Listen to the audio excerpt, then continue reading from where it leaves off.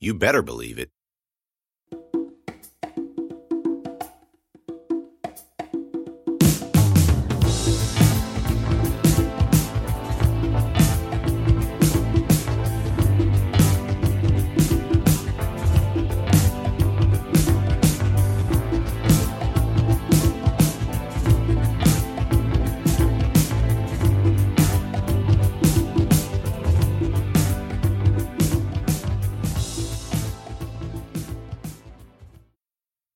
It might shock some of you to hear this, but I wasn't always the polished and refined author you've come to know and love.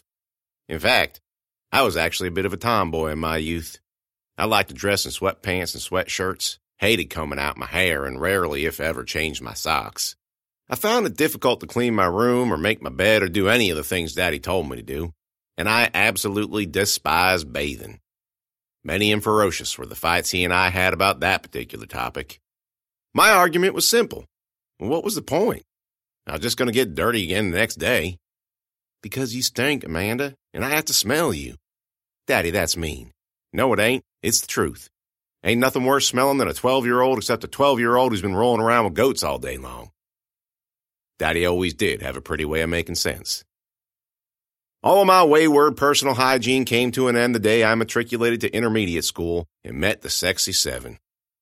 That actually kind of sounded weird now that I wrote it down, but that's what they called themselves, the Sexy Seven. There was only one intermediate school in the county back then, which meant I came into contact with the kids who lived in the new housing developments in the North End for the first time, and the North End was rich. Not filthy rich, but a lot richer than the rest of us, and that's where the Sexy Seven hail from. Their name was an impressive display of alliterative cleverness for a group of girls whose average GPA was in the low twos. A number that was skewed by the single B average student among them, and even that was a bit deceptive, given the fact that the girl who earned that B average was homeschooled and had transferred from Alabama in the middle of the prior year. And what they lacked in intelligence, they made up for in pure, unadulterated meanness. It ain't nothing new. Middle school mean girls, that is. But until you've been on the receiving end of an all-out mean girl assault, you don't know what emotional pain feels like. Unfortunately for them, there are only 6 official members of the Sexy Seven, an oversight that I wish I could say was uncharacteristic or unnoticed. It took a barb from a more powerful enemy to point it out to him. And because of their lack of mathematical prowess, the Sexy Seven were desperate for another member. It was a matter of group pride, if such a word could be used to describe the lowliest, no-good, backstabbing, two-faced, double-crossing, lying, cheating, gossiping, petty, spiteful, hateful, vindictive, sad, nasty, vulgar, filthy pieces of trash I ever had the displeasure of coming into contact with. It wouldn't be just any girl, too. They had to find one they could bully and mold into one of their own, a project. Someone they could raise up from the muck and the cow flops of Spotsylvania County and fashion into a rare and precious jewel like Red Beryl or Muscovite. And that's where I came in. Amanda, you might say, why didn't they just change their name to the Sexy Six? Now, that's a good question. Mainly, I think it was because they'd already established themselves under their current moniker, and changing marketing strategies was bound to lose them some followers. Anyway, you know where this is going. They propped me up and got me all a swirl with their nonsense. Within 2 weeks of the beginning of my 7th grade year, I went from a bath-hating, goat-smelling tomboy to a 2-shower-a-day, where's-my-conditioner and makeup girly girl. Daddy must have thought I'd been taken over by an alien. Well, if he was worried, he needn't have been. It all ended in October. I can't remember how it all went down. Maybe I got more popular than the queen bee. Maybe I did or said or thought something they all found offensive. Maybe a boy took an interest. Who knows? I just remember one afternoon collapsing at the kitchen table and crying my eyes out until my makeup ran down my face like a charcoal river. Daddy was standing next to the refrigerator drinking his afternoon cup of joe. He watched me weep for a little while, wisely waiting for it to finally peter out before saying anything. Don't worry, Amanda. They'll get theirs one day. You think so? I know so. I don't believe in God, but I believe in karma. See, karma's the universe's way of... I know what karma is.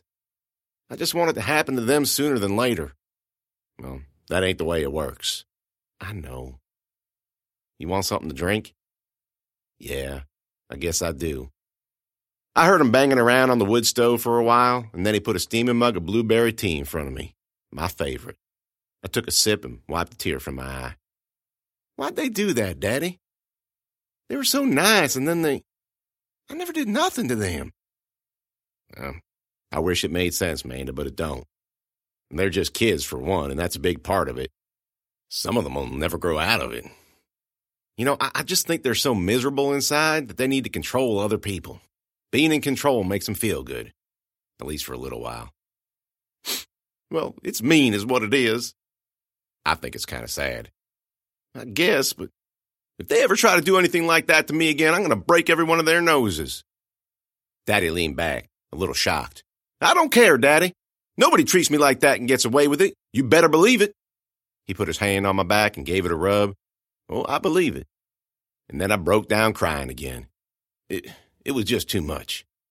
Daddy rubbed my back and let me let it out. You'll be okay, Sweet Pea. Don't call me Sweet Pea. Okay. I'm not sure why I told Timmy Carter that story. Maybe it was because the hike from the farm to the food bank was long and hard and boring, and we made the trip over a dozen times over the course of the past couple of days.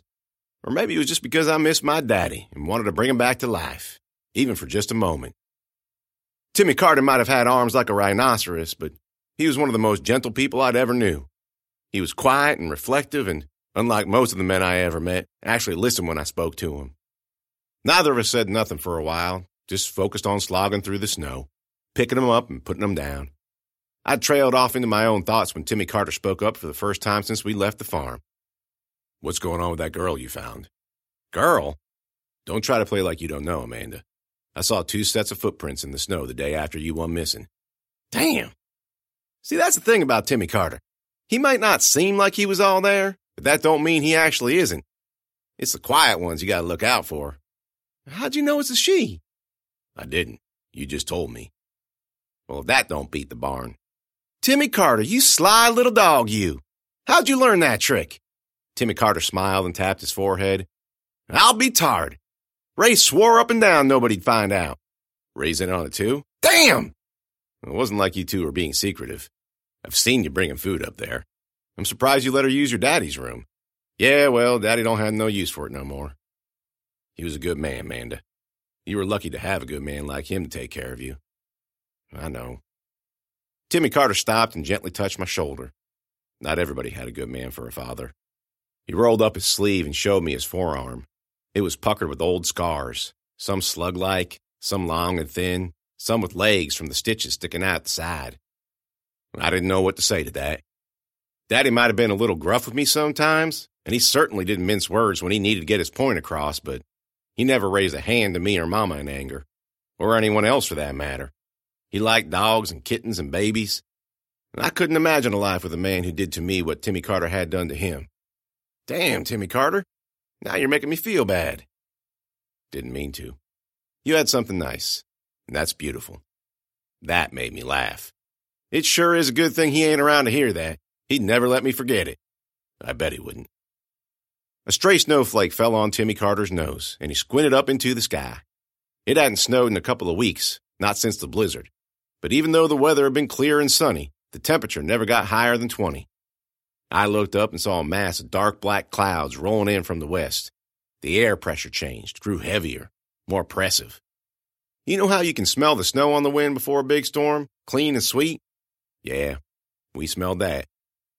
Living in Virginia was often like living in a biosphere that was subjected to every kind of weather all on the same day. But with the relative calmness that followed the last storm, I guess we just weren't expecting another one so soon. Timmy Carter, you ever see a storm roll in like that before? Not a storm, no. Another plug of black clouds appeared, this one north of the first one. 2 different storms, balled up like bears and screaming toward us. I believe I saw lightning streak across the front of the new one. And seeing as that did not look good for either of us, we started to run, which was a pretty hopeless enterprise because have you ever tried to outrun the weather on foot? In about 2 feet of snow? That's about as smart as asking a goat to build a computer, which is to say we was quickly overtaken by both storms. The snow whipped around us, stinging my face, choking me, stealing my breath. Went from bright and sunny to midnight black in about 5 minutes. Then it got worse. Remember that rumbling sound I heard right before Gary T had his guts torn out? Well, it ramped up behind us. I reached out and grabbed Timmy Carter by the neck and pulled his head down so I could shout in his ear. You hear that? Yeah. We gotta hide. What is it? Same thing that got Gary T. Come on! I cut to the right, thinking maybe we could escape out the side of the storm, but it seemed to turn with us. We turned east, it turned east. We turned north, it turned north. That was not natural. Not by a long shot. If we didn't get out of it pretty soon, well, I didn't want to think about that. Fortunately for us, and unfortunately for that storm, I was a Spotsylvania girl, born and raised. Farms and fields and rural attitude ran through my veins thicker than blood. I knew where we were like I knew the layout of my own house. We'd been tramping through an open field heading northwest when the weird storms hit. An open field that was just to the west of the Nye River Reservoir, and Nye River Reservoir was my reservoir. I don't mean to say that I owned it, but I wouldn't be a good citizen of the county if I'd never been there. Nye River Reservoir was the story of every summer of my life. I fished there, boated there, swam there, camped there, hunted there, and because of that, I knew there was a stone shelter in the woods, one every kid I'd ever knew played in. It was our natural fortress, literally, because if we ever got caught in a thunderstorm, we could hide in it. The rocks had to be at least 10 feet tall and stuck into the earth like giants had thrown them from the top of a mountain. If they couldn't withstand whatever the shadows threw at us, I don't know what could. We broke out of the woods and onto the shore of the reservoir, and the storm followed us. Then a huge, rumbling ball shot out of the gloom and skidded across the ice, sending a gusher into the air. I only saw it for a second, but it was black and green and studded with horrible-looking spines.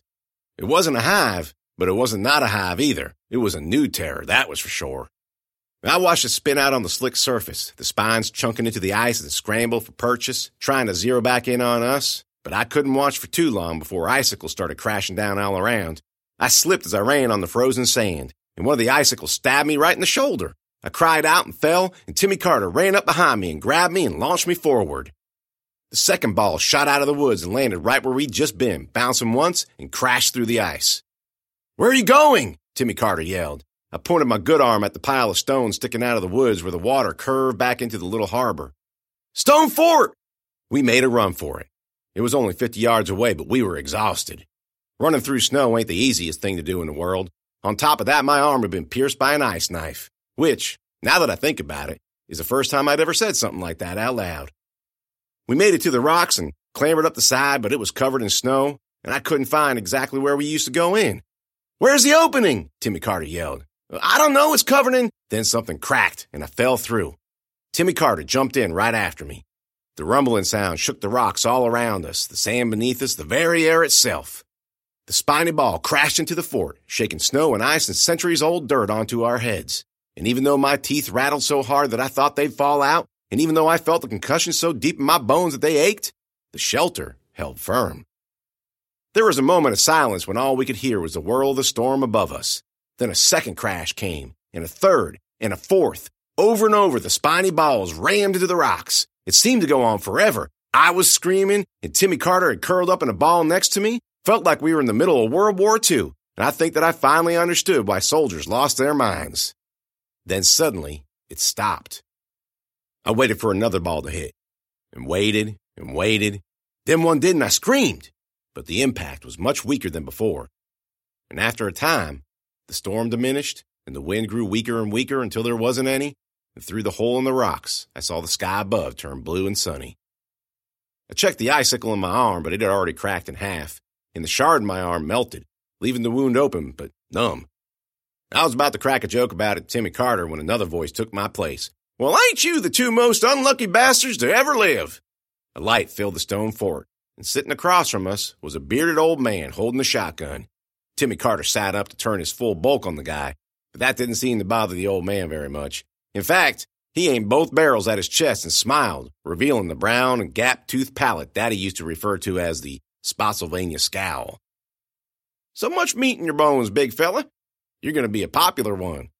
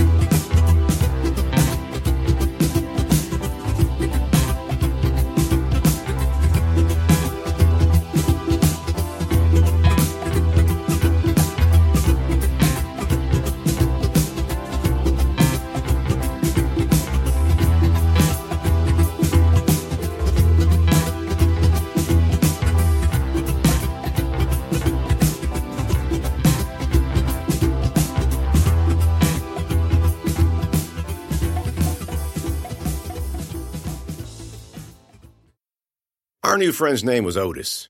At least that's what he told us as he marched us along. "Name's Otis, if you were wondering," he said. Timmy Carter didn't respond, but I sure did. "Mister, I don't care two shakes what your name is. Why are you doing this? We don't mean you no harm." Otis rewarded me with a hit between the shoulder blades with the butt of his shotgun. "Keep it zipped, little girl. Hangnail don't like his meat spicy." He marched us along the reservoir's edge for a mile or so, then banked north and pointed us towards the woods.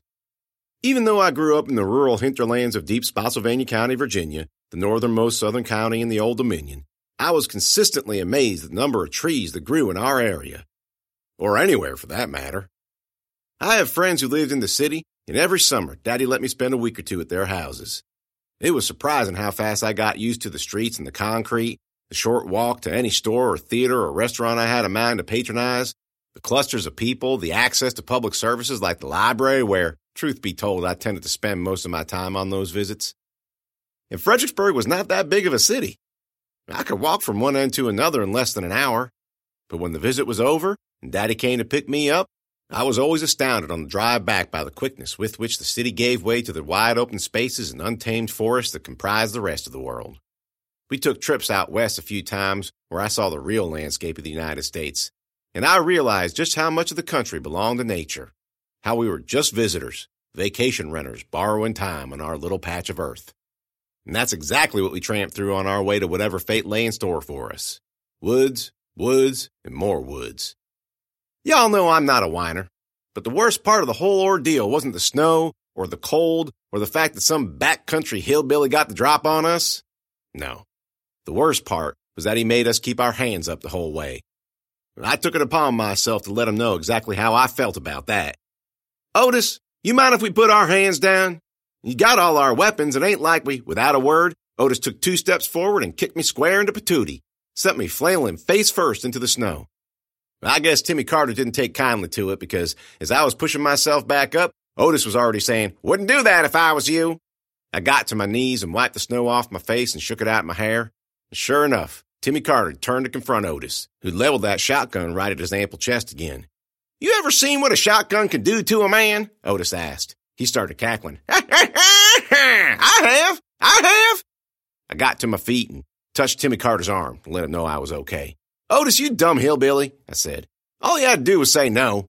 The old coot's black eyes fell on me, and the crazy smile faded from his face. "Don't call me that." "What, hillbilly? You don't like that? Hillbilly?" Otis's face went from angry to apoplectic in the space of about 3 seconds. Even Timmy Carter seemed to pick up on it. "Name's Otis! Otis! Enoch Abernathy III! Wait, no, the 4th!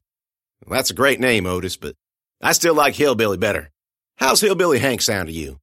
He started to take a step toward me, but Timmy Carter got in his way. "It's okay, Timmy Carter," I said. "I can handle myself just fine." He hesitated before moving aside. Otis's eyes flitted back and forth between the two of us like a fart in a fan factory. He looked like he was trying to figure out what to do next, whether he was going to shoot us or just say something nasty. In the end, he didn't do either. He spat on the ground. "Keep moving. Hangnail's waiting. And keep your goddamn hands up. This ain't no nature hike." After a few minutes, Timmy Carter glanced over at me. That was stupid.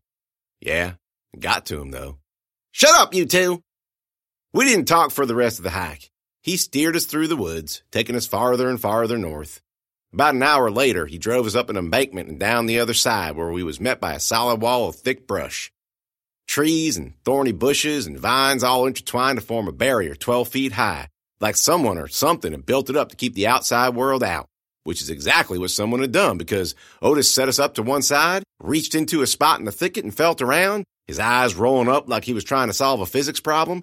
Then he gave us a brown smile. "Y'all want to see some stuff?" He yanked down hard, and the wall of branches and thorns shuddered. And there was a squeal of metal on metal, and then the whole thing rolled inward, revealing a wondrous sight. It was a farm. Not that a farm should have been wondrous to me for obvious reasons. It wasn't the farm itself that was incredible, but 2 things about it that knocked my socks off. The sheer size of the main house and the 3 huge hothouses next to it. This wasn't no mere farm. This was a survivalist compound. Otis motioned for us to go inside, pushing on something to close the gate behind him. The gravel driveway led up to the main house, which was lit by a warm glowing light, and something on the roof glinted in the sun. Solar panels. A figure on a horse came galloping around from behind the house, reaching us in less than a minute. It was a woman all cartooned up in Western wear, denim this and denim that and steel-toed boots and a 50-gallon hat. Even had herself a pair of six-shooters and holsters. Looked kind of ridiculous to me.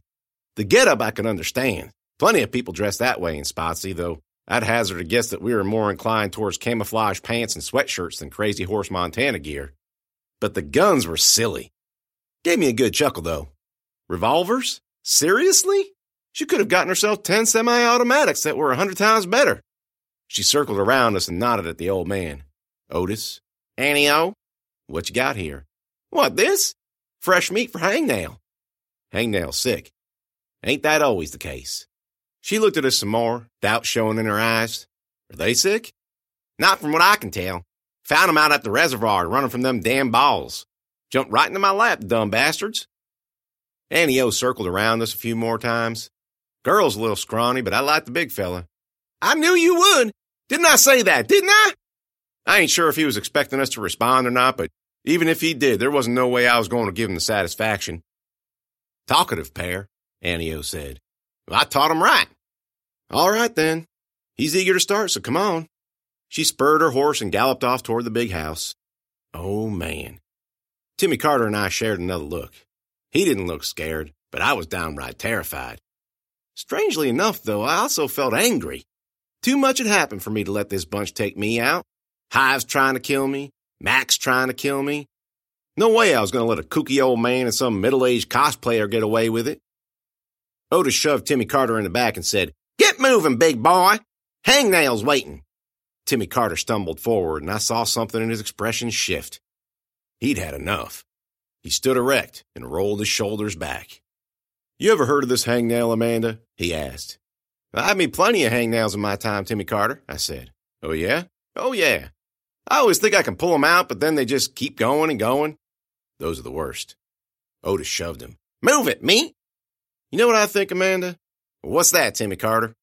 I think there ain't no bullets left in that scatter barrel. Otis pumped his shotgun. You want to test that theory, boy?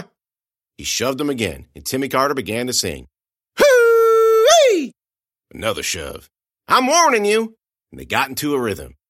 Hangnail, hangnail, ingrown hair. Otis shoved him on the word hair. Prickly peach or a porcue? Shove. Do you want the vodka? Do you want some? Shove.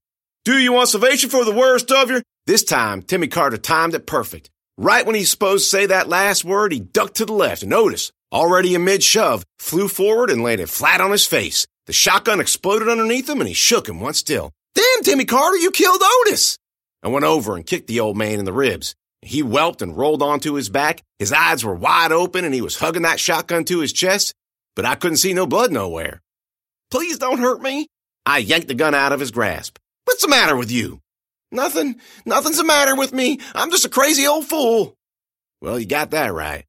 I heard a couple of cracks like fireworks going off, and up by the big house came Annie O herself, thundering down the drive. She had the reins between her teeth and was firing both six-shooters at us like she was Clint Eastwood. A few hit the dirt at our feet, but that was about it, because here's the thing about riding a horse and shooting. It don't work. The shooting part, that is.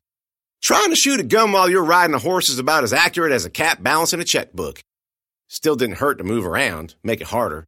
There were snow-covered hay bales humped like dead rhinos in the fields beside us, each one at least 10 feet high and just as round. We took cover behind the nearest one. They've got my gun! They've got my gun! Otis yelled. I peeked around the bale and saw him streaking up the drive, waving his arms. Annie O rode right by him, sending up rocks and snow in her wake. She fired again, and I ducked behind the bale. How many you hear? Timmy Carter asked. 7. Another shot cracked in the air. 8. He pumped the shotgun and a single casing popped out. How many are left, do you think? He tried to crack it open to see, but it was clear he'd never handled a gun like that in his life. Give that to me, Timmy Carter. You'd like to blow your own head off. He handed it over, and at the same time, Annie O shot off 2 more rounds. That's 10, I said. I cracked the shotgun open. There wasn't any shells left. Timmy Carter, squat down and let me get on your shoulders. What?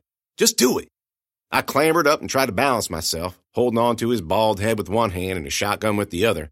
No, don't stand up all the way, just enough to let me peek over the top. He did, and Annie O squeezed off another round, and I ducked, hissing. 11. She's right there. Scoot forward. I cocked that shotgun back over my shoulder just like it was a bat, and I thought to myself, here's to 3 years of softball. Annie O's horse galloped closer and closer. I took a deep breath. Had to time it just right. Riding a horse to the food bank cut our trip in half.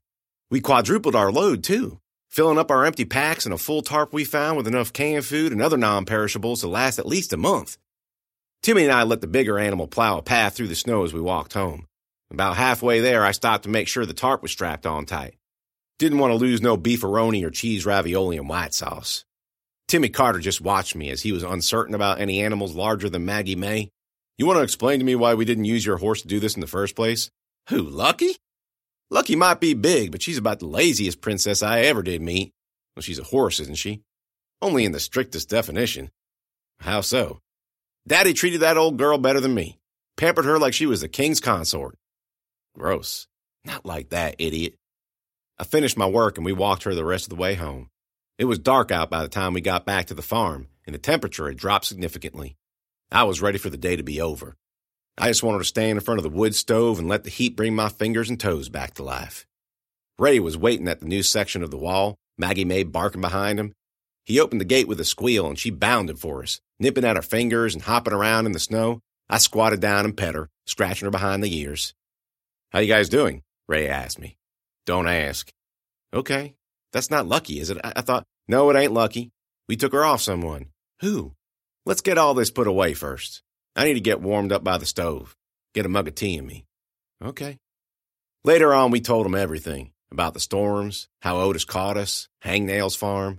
"I think they were going to eat us," I said. Timmy Carter laughed. "Think? They kept calling us meat." Ray was quiet for a while. "You think there's something to worry about?" he asked. Yeah. But there's only 2 of them, right? 2 of them and Hangnail, whoever that is. Okay, so 3. We got at least 10 people here and plenty of guns. I don't think that matters one bit, Ray. They're sick and desperate. Ain't no telling what they'll do. It's kind of sad, isn't it? Sad? Well, just the fact that the world's come to this is all. Timmy Carter and I shared a look. "We can get all philosophical some other time," I said. "Right now, we got to watch out for that crew. They come for us again, we're going to have to take them out." Ray sat back and looked at me a little shocked. Made me laugh. "What's that look for, Ray? You know who I am. Ain't nobody does something like that to me and gets away with it." "Yeah, I believe that." "You better believe it."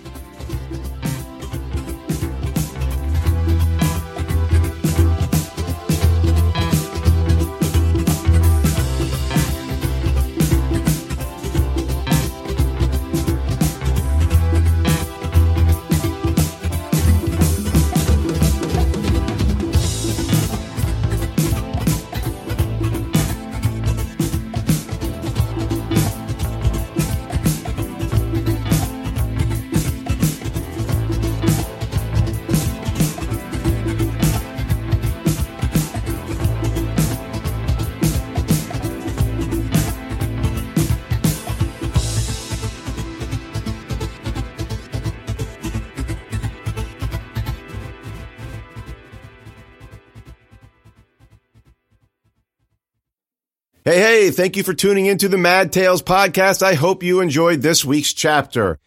If you cannot wait until next week to finish the story, you can always buy it in ebook and paperback form from Amazon.com, or you can buy it directly from me, both in ebook and in paperback, a signed paperback nonetheless, from my website, www.jamesnoll.net. That's www.jamesnoll.net.